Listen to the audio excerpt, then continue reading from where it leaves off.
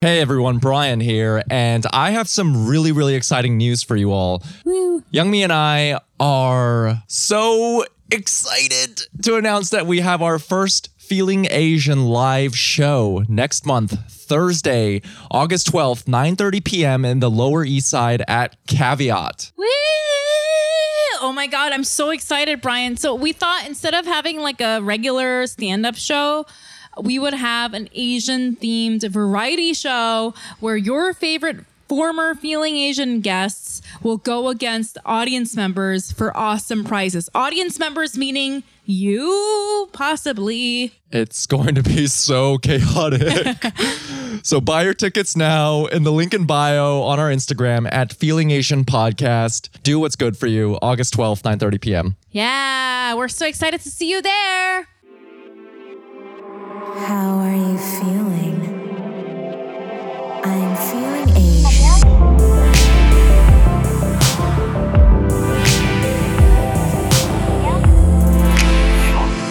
Welcome to Feeling Asian, a podcast where two Asians talk about their feelings. I'm Youngmi Mayer. And I'm Brian Park. And before we get to our guest, like always, we're going to do our Patreon shout-outs. Yes. So for those of you listening, if you like the podcast, you can support us on Patreon at patreon.com/feelingasian. Youngmi and I offer different exclusive benefits, but any donation amount gets you a shout out on the podcast where we guess who you are based on your name alone. And without further ado, our first shout out on the podcast goes out to, and I apologize if I am butchering your name, but it is Aichi Liu. Now, Aichi is spelled I-CHIH. Brian So proving once Ichi. again that Asians can do anything. Asians can mispronounce Asian names. Ichi Liu. Subverting Ichi Liu. stereotype. Ichi. Yeah. Maybe it's Ichi if it's like a Japanese name. Yeah, I'm going to guess But Japanese Liu or is Taiwanese. not Japanese. Right. Liu is Taiwanese, I believe. Do you Who think are they? this is a Youngmi? Japanese. Who are they? I think the vibe that I get is I'm getting a very young vibe from this person. Like high school vibe. Like a young, forgettable high school student. Brian, why'd you throw forgettable in there? That's just mean for no reason. I was like, oh, this person seems like a young person. Brian's like, and forgettable. Because we spent the first 3/4 of our guests just being like, who are you? Who are they? What are they? Who are they? I think they're Japanese. Ichi Liu, high school student, wrestler Asian. Wow. Okay. Lives in Milwaukee. That was confident. Milwaukee. Wow, Brian. Yeah. Midwest Okay. Asian, really jacked. Wow. I was Cornbread. getting corn. I'm getting corn- way corn-fed. Corn-fed. I thought you said cornbread. I said cornbread. Just seeing words now. I was getting like private school Singapore and private school vibes, but I don't know. Oh. I think there's You a know what? pipeline. There's like a private school in Singapore to like Midwest school pipeline for Asians. You are absolutely correct. Singapore American school grad, pipeline Right. to rich American boarding school, is this rising senior and has connections to Yale and is going to go to Yale next year. That's Ichi Yeah. Liu. Yeah. Yeah. I apologize for saying that you're cornbread, whatever the hell that means. Please hire me next year when you drop out of Yale and start a startup company. I feel like I was more right on this one, Brian. Absolutely. Who's the next person? Our next shout out goes out to David Hong. David Hong is heavy tech bro vibes for me. Wow, Brian, you and I are so misaligned today. Because I'm going to tell you, David Hong for me looks kind of like Brian Park. Like hot Oh. Asian, nice hair, like actor. Like that's the vibe I got. Like wearing a black t-shirt just like Brian is. Oh, wow. So David Hong is my mortal enemy then. Yes. Just somebody that reminds you of yourself you hate. That's saying a lot about you, Brian. God. David, I don't even know who you are, but I hate you.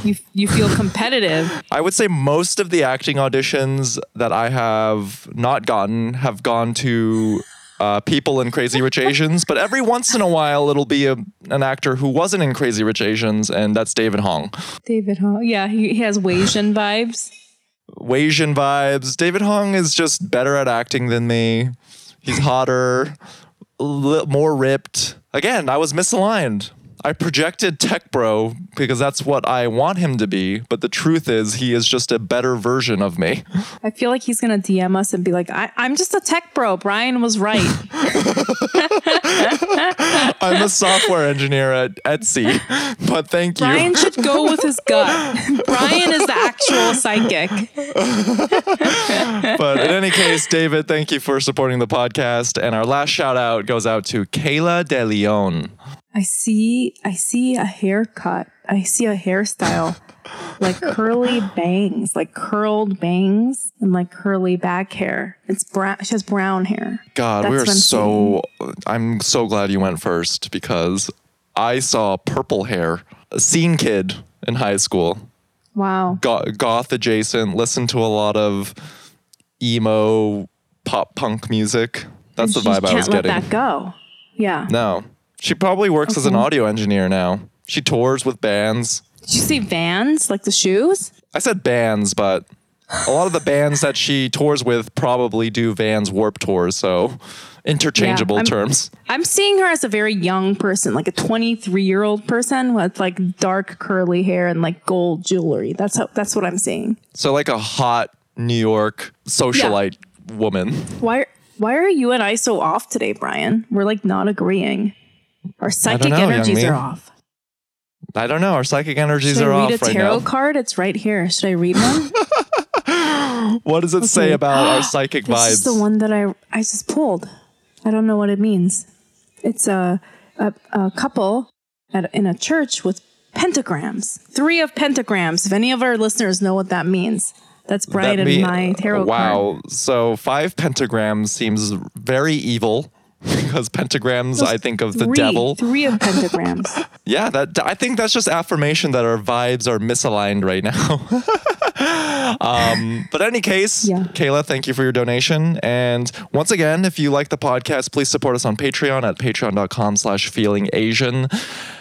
Youngmi, we were a little bit off on our psychic vibes today on the Patreon shoutouts, but I think we will be psychically aligned for our guest because they're so freaking awesome. This chaotic precedent has been set for our guest. I feel like it's going to be a lot of chaotic energy. Sorry, my cat is attacking my laptop. What's going on? No. And our guest is like extremely, extremely popular and has a huge fan base. This is like some universe energy, I feel like, with the cat. Youngmi, you're saying that it's universe chaotic energy, but you're honestly bringing 95% of all the chaos right now. But anyway, I'm so sorry. It's mostly actually my cat named Donko. Listeners, you're in for a special treat. Our guest is so freaking talented and so amazing. He is a software engineer at Google, but you may know him for his YouTube channel, Joma Tech. However, you need to check out his new YouTube channel, Joma and NYC. Everyone, please give your ears for Jonathan Ma. Hello. How's everybody doing? What's up? Hey. Thanks for having me. Oh my God. You know, I love getting introduced because it's always an ego booster. So yeah, we can do that again. Wow. How was that introduction on a scale of 1 to 10? How'd I do? I mean, I would say it's a 9. You know, Really? Most of the time when I get introduced is so this is Jonathan. He works on the ads team. Yeah, you could take it away. Something like that. That's usually how I get introduced.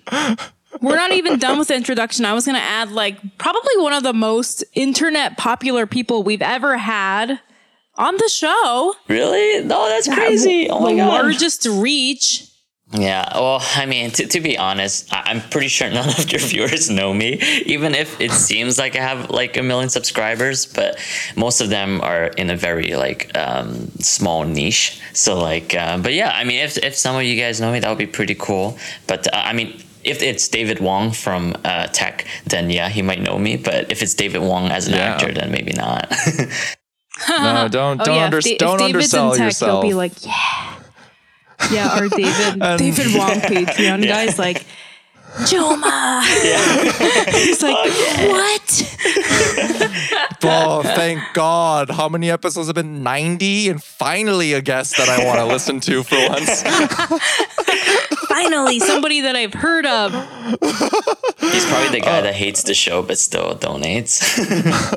Oh, absolutely. Yes, for sure. Because he's too busy making that tech money, and he's feeling a little bit altruistic. But in any case, Jonathan, thanks for joining us on the Feeling Asian podcast. And before we ask you about how you're feeling, Brian, Youngmi, how are you feeling? Brian. Youngmi, how are you feeling? No, Brian, how are you feeling? I want to talk about two things unrelated. Uh-oh. First thing, no. So first thing I'm feeling is I'm a huge tennis nerd.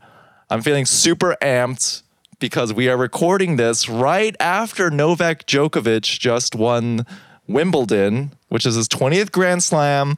I'm not going to get into too much detail, but as a tennis nerd, huge tennis fan, I'm really excited because if you know anything about tennis, we are witnessing history. I don't know. It's just a crazy feeling to be able to relish and be present during this huge athletic achievement and probably know until I die, like there's probably going to be nothing like it to happen again.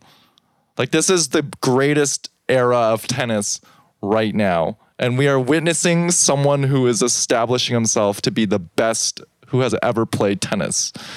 And I think that's a cool thing. Regardless of what sport or whatever it is you're into, to be able to witness history like that and be passionate about it and be cognizant and aware that it's a huge privilege to be able to watch this unfold. It's super cool. That's how I'm feeling because I'm amped. I'm super amped.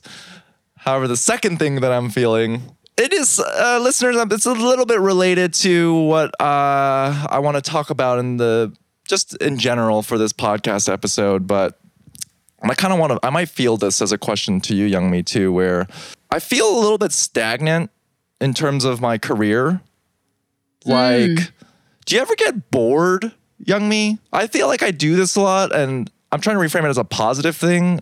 I think I get easily bored when it comes to career shit. And so I'm always looking for like a new challenge. And, I said I was on the cusp of like becoming a doctor, and then I switched to do comedy. And then even with this podcast, I enjoy it. I love doing it with you, but it's gotten to a point where we're good at it. We're comfortable in what we're doing. It's not this feeling of flying by the seat of our pants, like we know what we're doing now. And so now that there's this like comfort, I feel a little bit, a little bit like stagnant, as in like, I need this new stimulation. I have a little bit more free time. So what's like a new thing that I can do? Does that make sense a little bit? Rather than picking up a new skill that's adjacent to the thing I'm currently doing to like bolster the thing I'm doing currently. So for instance, like with this podcast, it might make sense to be like, I have all this extra free time. I should learn how to be a better videographer because that's a skill that's going to really help this. I should do that. Like pick up a new skill. But my brain always goes into extremes where now, and I brought this up in the pandemic, now I'm like, maybe I do want to be a doctor again. And so I'm fielding this question to our listeners. If you know anyone who has gone to medical school late in their 30s, shoot me a DM. Yeah, that's a little bit how I'm feeling. Is that chaotic? I feel like you're out of words right now. You're speechless. I was going to say, I feel like this is a reoccurring theme with you. So I don't think it's chaotic. I don't think it's out of nowhere. And I'm like wondering what I can say to help you. Because I feel like you have said it so many times now. I don't know if it's me just getting bored easily or if I just give up too quickly on things. But it always seems as if, let's say it's a video game and I get 90% there, 90% completion. it's like my brain decides to switch with the remaining 10%. Do you know what I mean? Like initially I took my MCATs. I was working for a vascular surgeon. Then I switched to comedy. Like if I had just pushed through that extra 10%, I would be in medical school. But then with stand up, like I did that national NBC showcase. I was one of 10 comics selected. That's a huge deal. And then remaining 10% left, I'm going to do a podcast. That's like more exciting. So it's like a new venture. So I start these new things, obtain a certain level of mastery in Success. it. Yeah. And then I don't know. I don't know what it follow is. through with the last step. 10%. I have Is thoughts anyone on else like this. that? I don't know why I'm like this. I definitely have thoughts on this. Well, this is like, I have ADHD, and that's like an ADHD thing. Like for some reason, the final last steps to completing but I'm talking about like a little project, like an essay that I have to like turn in for work, or a joke that just needs like tweaking to get like perfect. Those are little tasks, but the bigger picture things, what I know about myself is, and it sounds like this is actually what's happening to you, is I am afraid of success. And the second I get success, I like abandon stuff. Like, does that make sense? Because a lot of people are like afraid of I feel like for me, if I succeed in something, then it's almost more painful because it's like proves that I was always capable of succeeding, and I was beating myself up this entire time. It's almost like if I get it, then I have to admit that I could have always gotten it, and I was like fucking around for all my life, and that's the reason I wasn't getting it or something. But this like fear of success. Oh, and then also for me, this is like, sorry if this is like getting away from you, Brian, but like the success thing for me is because like when I, as everyone knows, I've talked about this in the podcast a lot. Like I had a childhood where my mom was very competitive with me in this like way that wasn't like maternal. It was almost like a peer. So whenever I did something well, she would punish me. So like as a child. Yeah, so I see. That's I don't like know. Something too. Yeah. I'm curious. Like prior to comedy, you had you were in the restaurant industry, and obviously, when you started your first restaurant venture, it's exciting. It's new. You're like, holy shit, what are we doing? Like, let's just make something, and who knows? Hopefully, something comes of it. And then once you get to a certain level of comfort within that space, like, did you ever get like a wandering eye where you're like, okay, I'm pretty good at this, like, what else could I do? Or no? Well, the restaurant thing was very different for me because in that industry, I wasn't doing it. It wasn't my thing. I was supporting my ex-husband. It was his thing. Like he was the artist and the creative, and I was just supporting him. And it was like a safe place because like no one ever thought of it as my thing. But like the thing, just I think like what I'm hearing from you is it's hard to sit in your own success. Like, and I relate to you, Brian. Like if I ever got like a big thing in stand up, like the NBC thing, like showcase, I'd be like, that, I don't know, that would like scare me. And then it would kind of make me stop in a weird way. And I don't fully understand why I do that. So I feel like I can't give you advice, but all I can say is I know exactly how you feel. That's how I feel. As you know, I've talked about this feeling before on the podcast, and it could just be a temporary thing. It's just something that crossed my mind. And maybe it comes from a place of self-examination, or maybe I do just want to be a doctor. Who knows? So you're worried that the want that you have to want to be a doctor is coming from this like place of like you just trying to get away from doing the podcast, or? But that's the thing. I don't want to stop doing the podcast. I'm just saying now that we're like have a operation in place and we know how this ship runs, I have this extra time to like pick up other skills or try a new challenge, And for me, it's like, okay, like my work feels stagnant, so why don't I shake things up? Maybe I should study for the MCAT and take it again. I don't know. I like pain. Brian's like, I have a little extra time on the weekends. Should I become a doctor? Like that's like I'm a psycho. Enough about me. How are you feeling, Youngmi? How am I feeling? I'm feeling started so I started doing stand up again, and I had like a good show, and now I'm back, baby. I'm a comedian, because like I was sort of dragging my feet before. Like I was like really not wanting to do it. I guess it's like similar to you, Brian. It's like now that when I get on stage, I don't feel like I suck. Like I suck, but like I can see that the standard of when you said that, Youngmi, you're like, I think you're afraid of being successful. I'm like, I didn't say that. I suck. Just want to go on the record for our listener. I suck. No, but really, like you do have like a level of success, Brian. You like what I was hearing you say. Go on, go to your so about your stand-up. This is making me cringe. This is how I'm feeling. Like I'm shifting like the main theme of my jokes from race to being like a single mom.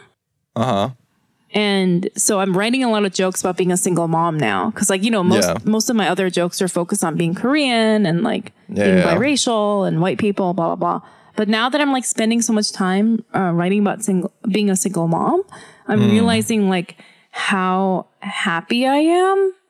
Wow. And obviously, like what I realize as an adult is that happiness isn't like a state. It's like a very fleeting feeling. It's like, sometimes you get like a little pang of sadness. Like throughout the day, you wake up and you feel like a million things every day. Sometimes you're happy, sometimes you're sad. Maybe there's a traumatizing incident if you went through a breakup or somebody died where you're sad for a few days. But like for the most part, every day is filled with these little ups and downs, But like when I look at my life and where I am so happy being a single mom. And I have so many thoughts about that because I'm writing so many jokes about it right now. But the main thought that I have about it is that I feel sort of like cheated and lied to by society, because I feel like since I was a kid, like we're sort of fed this narrative, right? Like you're supposed to be married and have a bunch of kids. And as a woman, that's like where you're going to be happy. And even when I was a little kid, I knew that's not what I wanted. Even though I have a son and I love him so much. And I feel like the life that I'm living now is exactly what I've always wanted, like independence. That's incredible. Yeah. Having a kid, having an adult co-parent partner that is my friend and a partner, but not a romantic person, my ex-husband. And raising it like this is the life I would have chosen for myself if I knew that this was even an option. But I didn't even know this was an option. And so it's sort of like blowing my mind. Like I thought I was like an open-minded feminist, but in a lot of ways in the back of my head, I thought that this life that I lead right now is like wrong or bad. And I'm like just coming around to realizing that it's normal and nobody cares. And it's like, it's making me really happy. So that's like what's on my mind. That's incredible. Fuck yeah. I think it's really cool that writing jokes and doing the stand-up is helping you crystallize your feelings about it all. Yeah, it's always weird because like I'll sit down and try to write jokes and then I'm like, oh, this is like, now I'm thinking about my life, Oh, I think I'm going to take after you. So when I go back into stand-up, I am going to stop writing jokes about being an Asian American man and start writing jokes about what it's like to be successful. And I will be happy. And society makes me feel like I should feel bad for being successful. But no, Brian, you're this is what you need to write about. You need to write about being a fucking hot man. Oh, that's you never talk about that. I have written jokes about it and it falls to deafening silence because in comedy people are like, fuck you, dude. What? No, I don't want to listen to this. So I'm hot. That's it. That's the punchline. Oh my God. Jonathan. Yeah. Thank you for listening to us talk about our feelings. How are you feeling, Jonathan? All right. I'm a bit nervous. Yesterday I couldn't sleep. I think it's because of this. I was having a hard time sleeping. Yeah, no. I kept waking up and then sleeping again, waking. So the quality of sleep was just not there. And like, yeah, I don't know. I don't know why I'm nervous though, but But it is fascinating to hear your stories because, to be honest, my friends, or at least like the people around me in tech, are so homogenous that like it's quite refreshing to hear other people's stories. And I didn't realize how homogenous my friend groups were until like I listened to you guys. And yeah, it's fascinating. It's so interesting, like the different paths that you guys took. And so that's pretty much what I'm thinking about right now. And I guess I'm nervous that I'm like, oh, well, I have nothing to add. It's just my life has just been kind of like carved for me, especially in the beginning. It's just carved for me being a very normal Asian dude, like model minority kind of thing, right? Absolutely not. I think you're totally underselling yourself. And first and foremost, you joining us on this podcast and just being yourself is all that you need. Like, there is no script for like what you need to say. Right. I also want to add that it's all relative, honestly, because the whole life of a comedian or like a creative, that's super fucking homogenous too. Like, after being around total like creative types, now whenever I meet someone who comes from a tech background like yourself, that's so refreshing to me. Or I'm like, oh my God, so your junior year, you did a software engineering internship at LinkedIn? Oh, wow. And then you got an offer after that? After you graduated? Tell me more. Like, please give me that stability that I so badly need in my life. You don't have a cocaine problem? What? Wait, what do you mean by your life was carved out for you? What do you mean by that? Yeah. Well, I mean, most of the time, especially in software engineering, it's the path is very linear and determined, right? It's like you go to school, you do a few internships, and everyone's goal in the beginning is to get into like a FANG company, FANG meaning like Facebook, Amazon, Netflix, Google, or one of these big companies, right? And that's kind of like FANG? FANG, yeah. So yeah, I'm surprised that you guys don't know the word, because like if I say it like at Google campus, they would immediately know what I'm talking about. Like Facebook, Amazon, Netflix, and Google. FANG. And then it spells FANG. Oh, all right. Yeah, I've never heard that. There were multiple iterations of that acronym, and some that were worse than others.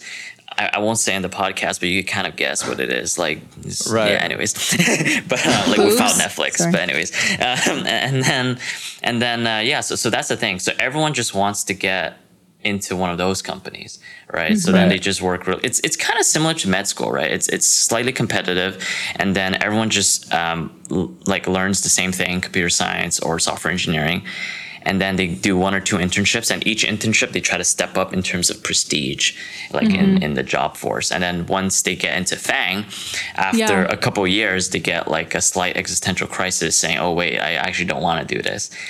And then they either quit and try to do a startup to kind of fill the void inside of them, or they do something very creative for like a few months and then go back to just working because it just makes way more money.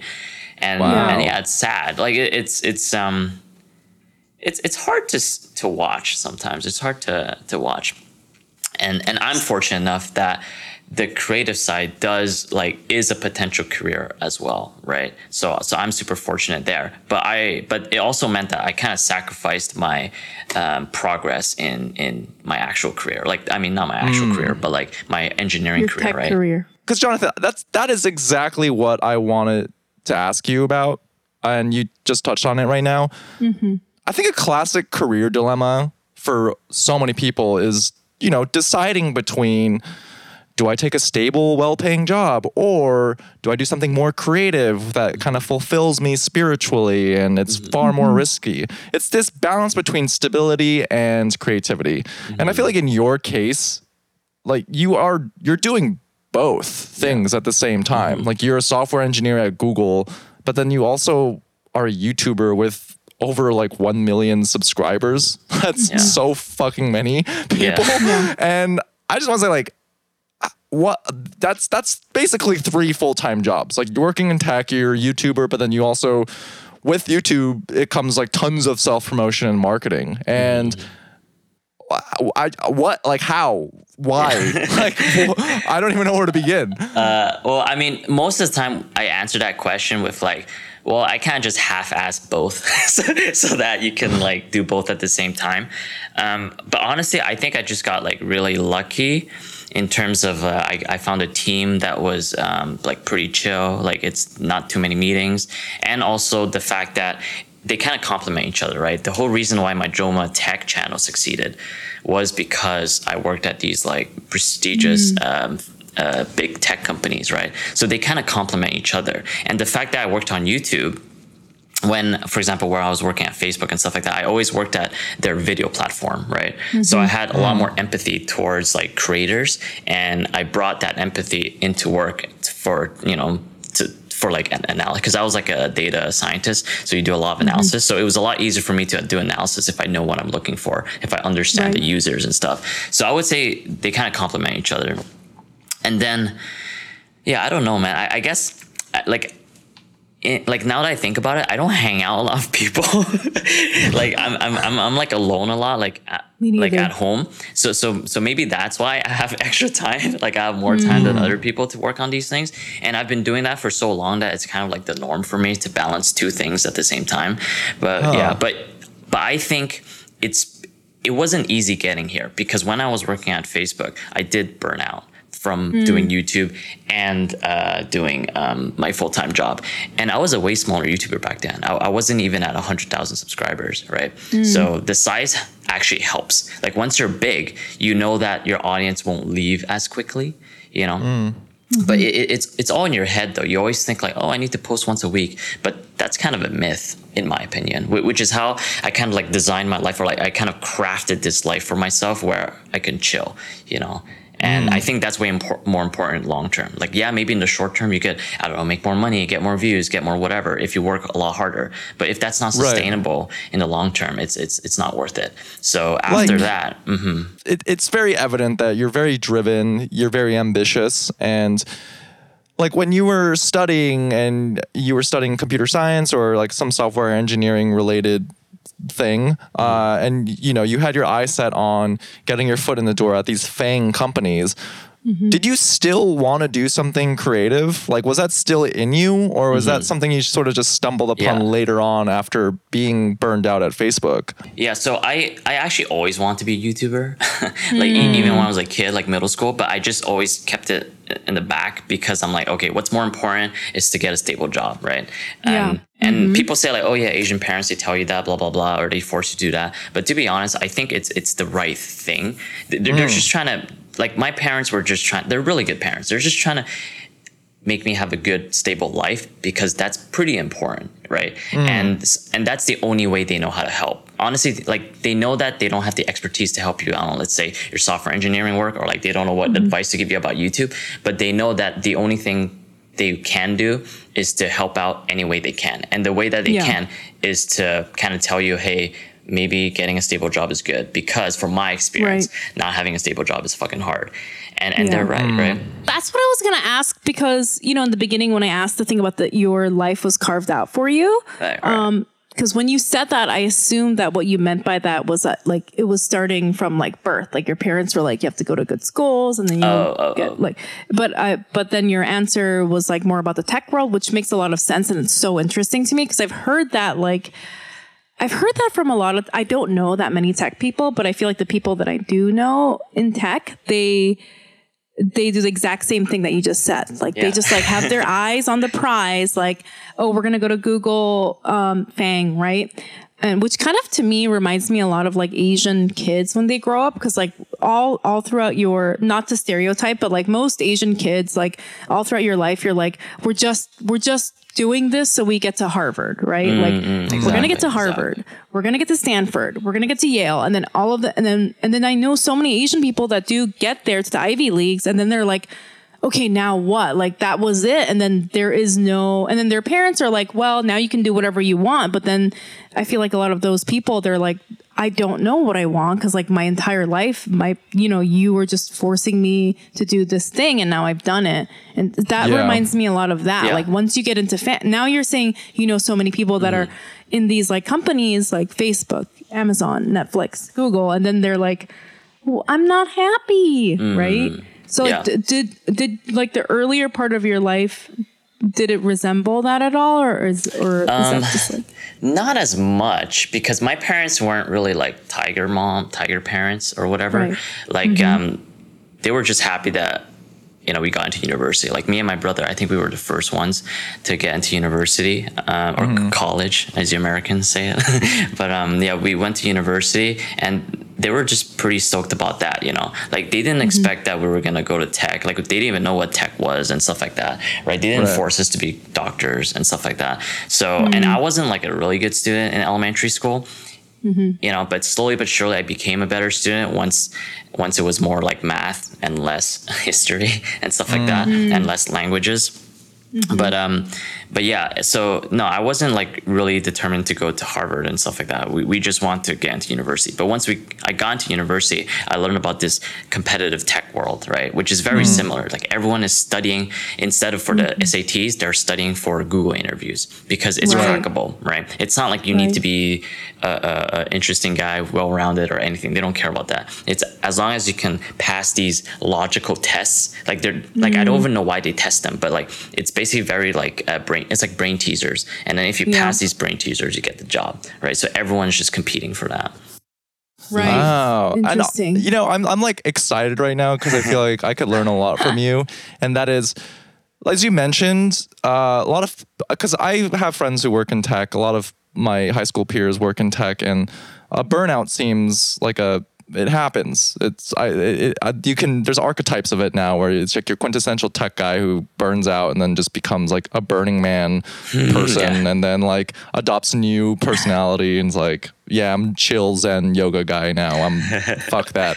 And maybe that's the term burnout. Maybe that's like that describes some of the feelings that I've felt, where I was like burned out by the pre-med track, and then now I'm like creatively burned out by the rat race of pursuing this creative thing. And what has helped you to prevent burnout? Have you experienced burnout? Because I feel like YouTube and tech, those are both spheres that people get fucking burnt out from independently. I think the number one thing that I did that helped me was to kind of detach myself from outcomes, right? Because like if you detach yourself from outcomes, then you won't get, disappointed from outcomes, right? And I think it's like when you mix the highs and the lows too closely together, that's when burnout happens. Because usually how it works is like, you work really hard because things are going great, so you work hard as hell, right? And then after you finish this sprint, you might not get the outcome that you wanted, and then that might be disappointing,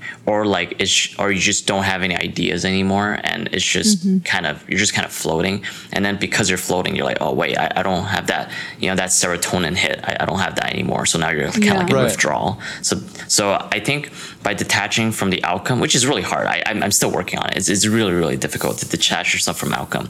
But back then I used to look at, like for YouTube, like views, subscriber growth, everything. And that's hard, right? Because you care about so many of these metrics, it'll hurt you if you don't get the same metrics that you got before. So now I try to just say, all right, just try to make something that you're proud of, inherently that you're proud of, and then post it, and then that's it. If you're proud of it, at least you're proud of it. Don't think about the other stuff. The other stuff is only a bonus, right? And then I think that's what has helped me, but we'll see. We'll see if it lasts. That's such a good point. Yeah. Well, this is such a good point, I feel like, and I just want to stress it because you're a YouTuber, you that's like your career, and that's like the internet is like your thing. But I think that's a really important point for anyone that uses social media, because they know, even though no matter who you are, if you have 200 followers and you're posting pictures of your cats, I think they know what you're talking about. Oh, I posted this picture of my cat and 60 people liked it, and this week 20 people like it. And like that sort of like, it's like this rearrangement of like, I think those emotions that we used to have living in like a real society where like people like me, people don't. And it's like now put on this like digital interface where that's like giving you like serotonin and like little hits. And I feel like that's like important. I think that's an important thing that you just said for anyone. Like, even if you're not like a YouTuber with millions of subscribers, like you have to like realize that when you're putting stuff in front of people, you have to just do it for yourself, not for the numbers, because that's when it starts to really fuck with you,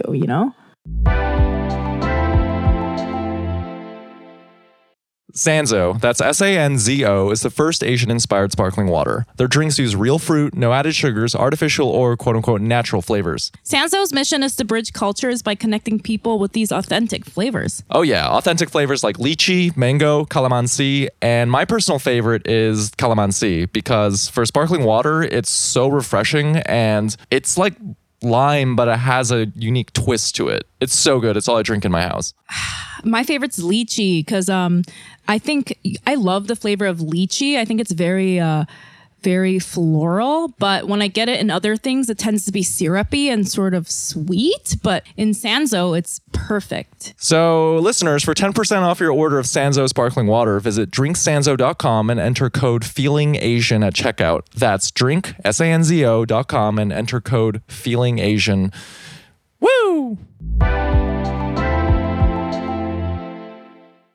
A lot of our listeners are Asian American, and so we have listeners who are also in the tech industry. And, you know, they say they enjoy our podcast because it provides like a creative outlet for them, or they'll express their frustrations with working in tech and how like meaningless it all feels. And they ask us about how we got into stand-up because they have these aspirations of doing something more creative because they do feel burnt out, like working in tech or unfulfilled. And in your case, like you've done it, you've done that leap, you're doing both successfully. Like, do you have any advice or for people who might be feeling this way, where if you are at a thing, like at a job, it doesn't have to be in tech, but maybe you're like in ad sales or something and you're kind of like, fuck, I feel unfulfilled by this, but I want to do something more creative. Like, I don't even know where to begin. Yeah, I mean, the easiest way to do it is to do it alongside your work. But the problem is usually after you're done work, you're tired as shit. You don't want to do anything. You're just at home, right? And this is where it gets hard because for me, I'm lucky I'm in tech where you could just like ease up on the work, right? Because I would say you only have a limited amount of like willpower energy or like creative energy in a day. So if work sucks it out from you, then there's really nothing you can do. So one thing I try to like reframe my mind around is like try to remember that don't let like the company own you. Right? Because a lot of people work as if like, oh yeah, I work for this company, so I have to do this for the company. But rather try to frame it in terms of like, oh, this company is my stepping stone to something else. I'm using this company, right? That's kind of how I thought about it in the beginning, where I'm like, oh yeah, I'm just using Facebook so that I could fund my YouTube stuff or that I could do my other stuff without fear of getting like going bankrupt or without fear of going broke, right? Because I have another job, right? So the way that I thought about it is like, oh, I'm using my company, you know, rather than you thinking about, oh yeah, the company's hiring you, so you must do X, Y, Z, right?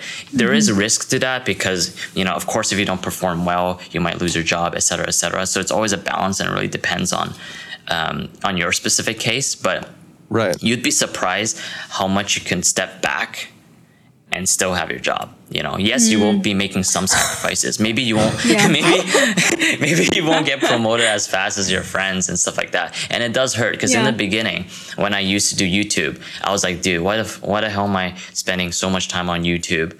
And I could have used that time for my own work and I could have gotten promoted as fast as my friends and make way more money, et cetera, right? So there is some sort of sacrifice there. But for me, at least, I just couldn't help myself but make videos because whenever I watch TV, I'm just like, oh, goddamn, I wish I could make that. I'm not going to make that. I'm going to make something really shitty, you know, on YouTube. But it's still closer to what I want to do. So I just couldn't help myself. Like, honestly, financially, it did not make sense for me to do YouTube, especially in the beginning. I didn't even know there was a space for a tech YouTuber, right? But I just did it because I loved making it. So it was easier for me to make that decision. But for someone who's like, I had a lot of friends who wanted to do YouTube, same thing as me. He's like, oh, I'm a product manager. Let me talk about product management on YouTube, right? Yeah. But and then they do like 4 videos max, and then they're like, oh, it's like fuck that. I'm not doing that. Yeah, of course not, because you expect that you're gonna product management. It's basically another job. It's like software engineering. They're gonna make a YouTube channel about product management. Yeah, it sounds boring, right? See, Young Me, you're hating, but they have way more subscribers than any comedians that we know. I'm sure. But that's the thing. Like, can you imagine a software engineering making like who would watch Yeah. software engineering videos, right? So what would yeah. I'm sorry, to finish your point, like your product manager friends, they make 4 videos and then they're like, fuck that, this isn't for Yep. me. Like, what should they have done then? Oh yeah, so that's the thing. I think they tried to get on YouTube like for the wrong reason. That's why, because Right. they don't even love it. They don't even love making videos. So if you don't love it, there's no way you could balance your work and that, because it's supposed to Right. give you more energy, right? You're supposed to be like Right. driven Supposed to do drive it. you to do Exactly. Yeah. You know, Right, so right. It's supposed to but be a that's very fun. YouTube It's supposed specific. to be fun. Exactly. Yeah.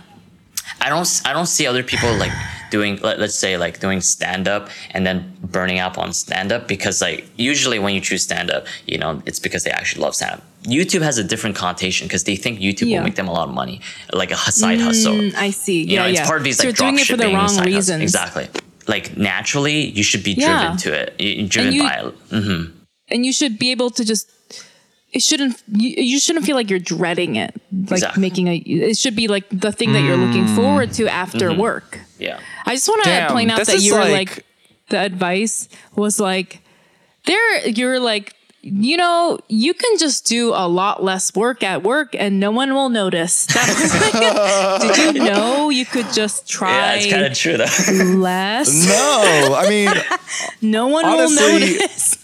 it's so, but all of this advice is so helpful, and a lot of it is stuff that I'm hearing it at the right time too, because even with this podcast, if I'm being completely honest, there are new variables that are introduced to it that have been impacting my like enjoyment of it, and that is, you know, no one told us to do it. We were just driven by it. We love making this podcast, but now I feel like I chose this creative thing, but at times I feel like I'm just another cog in the corporate machine, because I'm thinking about like ad sales. What are the impressions? Like, how many downloads am I getting? And that's the type of stuff when I start thinking about, I'm like, okay, this is draining me. And because it's like not meeting certain expectations, or now that there's money involved and there's like numbers and quantitative metrics tied to it, that's like stressing me out, you know? Can I And just, can I, sorry to yeah. interrupt, but can I just say, I know this is, you know, we're interviewing Jonathan and I want to get back to it, but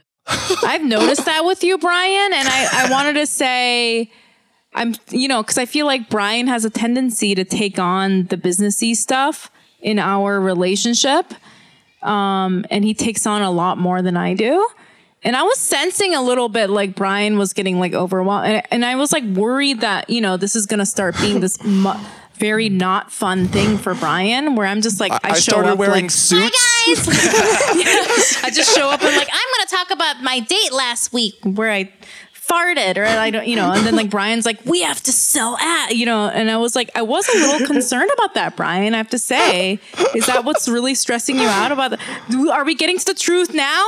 Youngmi, the next time we have a meeting and you want to put in a PowerPoint, send me your deck, okay? We can discuss it over a Zoom call. Okay. You're like, we can't discuss this now. We will make a meeting Tuesday. No, but 3 it is, p.m. yeah, it is like assuring to hear from you, Jonathan, like, because I think you have a good head on your shoulders and have a way to, and I don't know if you would have come to these conclusions on how to like balance yourself from this burnout if you didn't have these experiences in both tech and doing like the rat race of being like a creative doing YouTube. And you know, I've found myself, I wish I had met you in my young 20s when I was working my like corporate job, and I stressed so much, like, because I experienced so much anguish because of my manager. And Right. I wish I had that reminder of being like, this is a stepping stone. They don't own, this isn't my life. Like, you know? Yeah. And, But so everything I say is very theoretical though. That's the problem. Like, it's a lot harder in practice, and also I didn't even mention like the elephant in the room, which is like money and like financial security, right? Yes. I mean, Yes. I could I'm say, so like, glad you said honestly, that. I'm a hypocrite because I could say that because like I'm financially secure now, like with like my job or whatever in YouTube. That's why it's way easier for me to say no to things, right? Because that was the other point too. It's like, how do you prevent burnout? It's okay. Well, whenever there's a project that's giving you stress, fuck it, just drop it. You know, Yeah. like even if you worked a lot on it, fuck it, just drop it. But like, you can't really do that if, for example, you know, the work is paying you like a salary and you need that salary to like pay rent and stuff. Exactly. That's not going to work. Yep. You know what I mean? You can't risk losing your job, right? Because a lot of people, you know, for you were like bound by your career. Like, oh, I want to like reach these like stepping stones in my career. But for a lot of people that have similar issues, like having to follow the rat race or having their life carved out for them, is that their financial support are their parents. And so it's like, yeah, maybe I don't want to work at Google or whatever, but this is what my parents want me to do and I need their money. And it's very hard to, if you don't have the financial option to not do that, you just can't do it, you know? Like, and like no one, very rarely is someone going to be like, I have a secure pathway to a career in school and I'm going to say no to that. Do you know what I mean? Like if you don't have the money. Like my brother, he's I don't know, like a wealthy man or whatever. But he would always tell me, He's a wealthy man. He's a wealthy man. Yeah, he would give me this advice to me. He's like, "Hey man, just get rich quick." that was the advice I would give. I'm like, okay, what the fuck am I supposed to do with that? Like, of course, Like, yeah. you know. But like, I mean, I guess if I decipher it for him, I'm sure that's not what he meant. But if I decipher it, I think what he meant was like, I guess when you're young and you do have energy and you could get like a soulless, high-paying job, maybe it's the right thing to do if you can like just spend a few years doing it and then you'll feel financial security. Because once you feel that financial security, you won't ever make decisions based on like money, for example. And because you don't make decisions based on money, you probably are going to choose something you actually enjoy doing. And if you choose something that you actually enjoy doing, you're probably going to be really good at it. And then if you're really good at it, you will be rewarded by it anyways, you know. You know, I mean, like Damn. Jonathan with the cold hard facts that my parents would love to sponsor. Honestly, I don't know. I feel like I'm like unsure about that because I feel like that's a very popular sentiment from like Asian parents. Right, like, right. no, what we're trying to do is make sure you have a lot of money and then you can do what you want. But what I find is like, if you fall into this line of like the carved out life, like whether it's school or going into tech or whatever, what ends up happening is you just fall into the status quo and you keep falling in harder and harder and harder and harder. And like by the time you're like 40 and you're wealthy, to like me looking at somebody that's like 40 and like in tech and wealthy, I'm like, wow, you're so wealthy and set up. But it's like you almost get entangled more in this life of like following that's 100% the path. true. And then at that point, when you're like, you're a millionaire and you're 40, you're not going to break away and be like, I'm going to do stand up. You know what I mean? Like it becomes almost harder. Because I feel like for me, like I'm very aware of the social pressure of not fitting in and stuff like that. But for me, I think what helped me was that I was at such a rock bottom. Like I was like so not what an Asian parent would want. I was like, can't fuck up any more than this. You know what I mean? So I was like, well, I don't know, like that.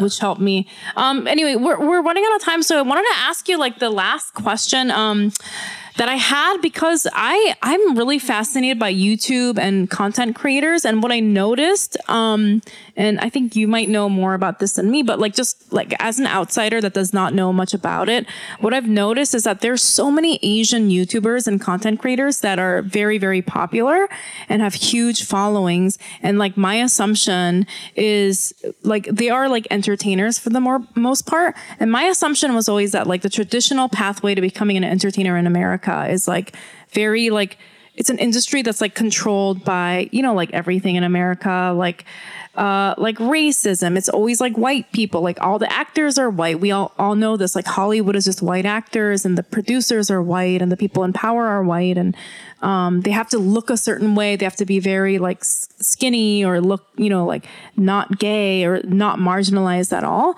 And so my assumption was always that like Asian, like young people or anybody, if they're setting out to become an entertainer, they would just like sort of go the YouTube route because it's very independent and they can just create whatever they want and like gain their own following.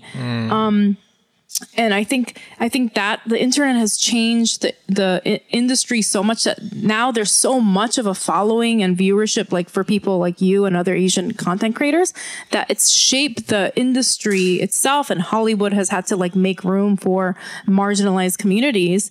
But what I find really problematic is that you hear like there's still so much respect for entertainers that go that like set route of like becoming an actor and like making it in Hollywood and then winning a Oscar. Like that is the like still like the creme de la creme. And if they talk about like a content creator or YouTuber, it's very like condescending.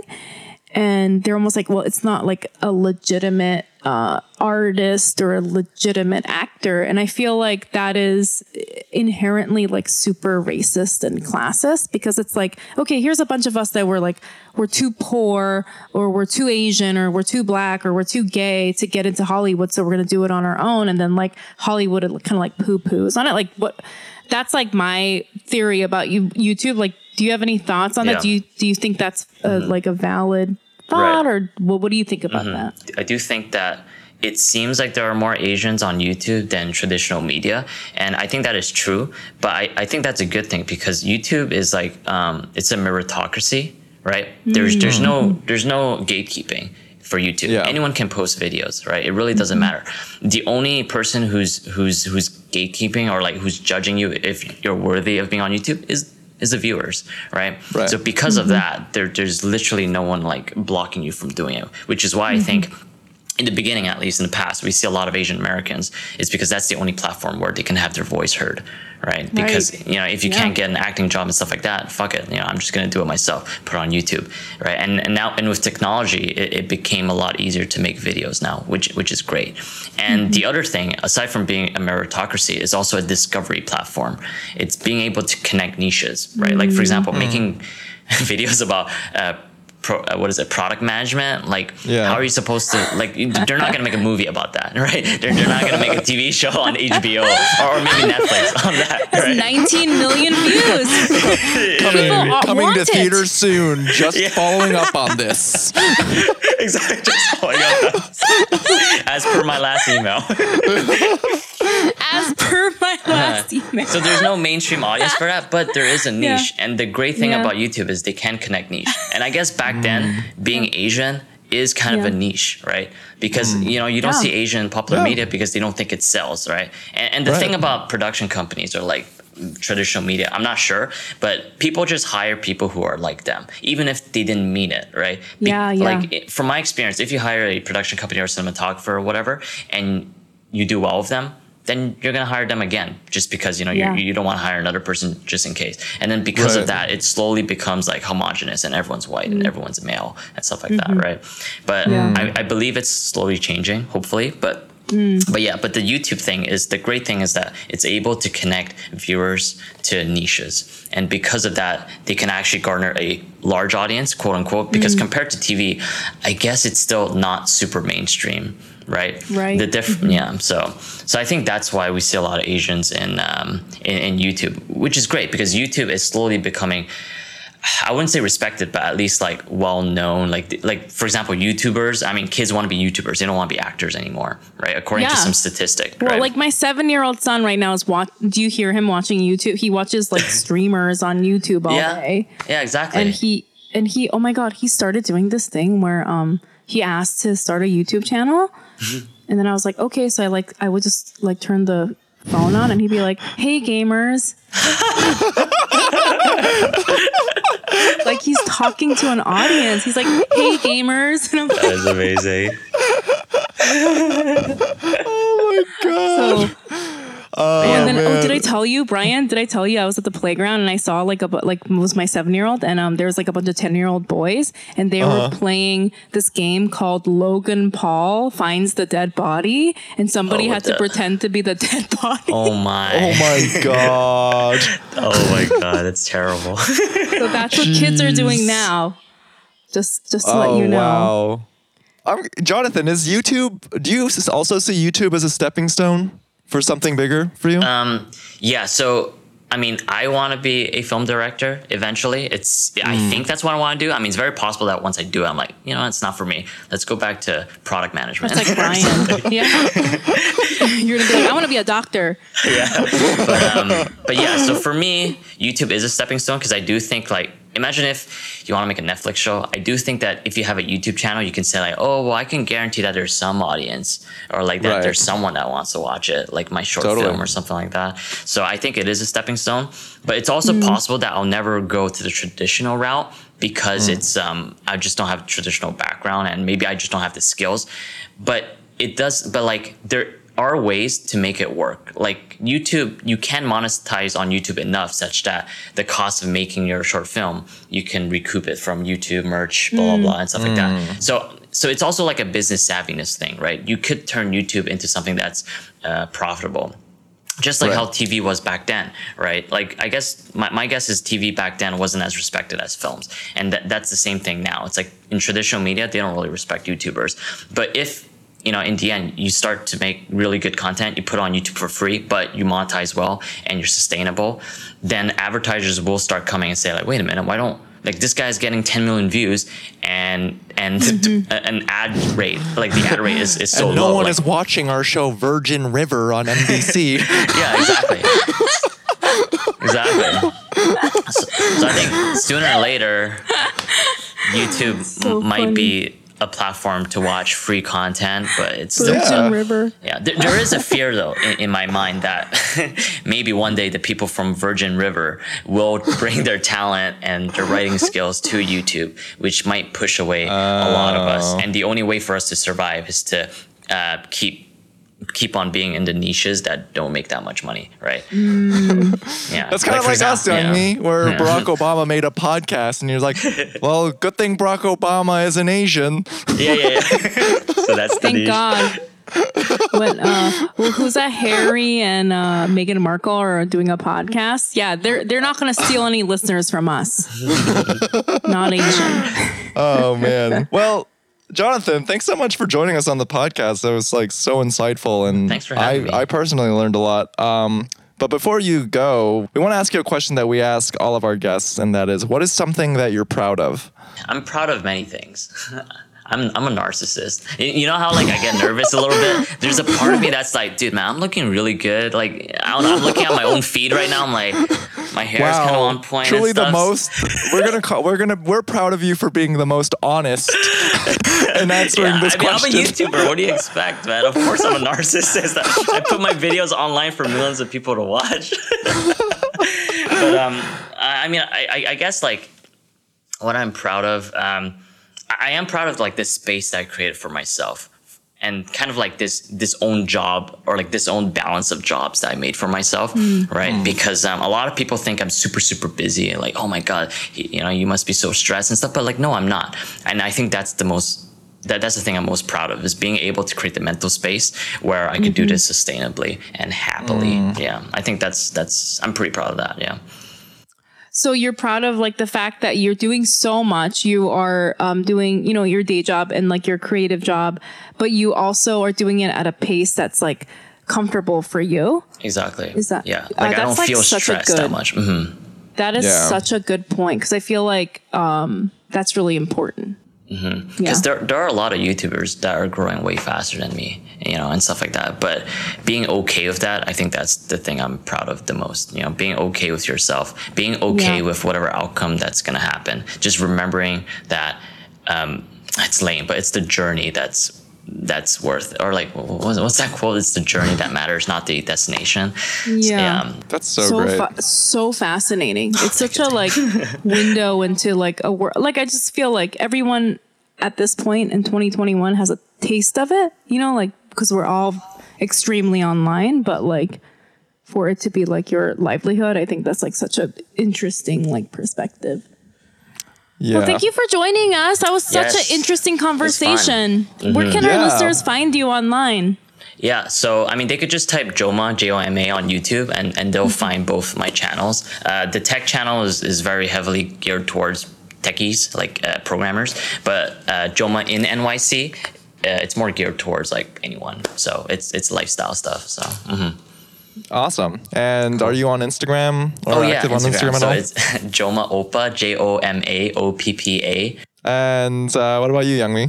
Instagram and Twitter at YM Mayer, and then my TikTok is Young-mi Mayer. How about you, Brian? You guys can find me on socials at It's Brian Park, and follow our Feeling Asian podcast on Instagram at Feeling Asian Podcast. And we have a YouTube channel now. YouTube.com/Feeling Asian. I know. I've actually subscribed to it. Wow. Yeah, because I'm more of a visual person. I like to Yeah. watch podcasts, so I'm really glad you guys are doing it. Wow. Well, you better Great. watch out. We have one of our videos has 396 views. Damn. Watch out. I know. We just unlocked the ability to do a custom URL, so we got over 100 subscribers. So YouTube, watch out for us. Hell yeah. One last shout out to our audio engineer for this podcast, Sarah Pack. If you are in need of an incredible audio engineer for your projects, please hit her up on Instagram at IM_PAKT. That's at Impact. And once again, Jonathan, thanks for doing the podcast. And listeners, thank you again. And that's it. Bye. Thanks. Bye.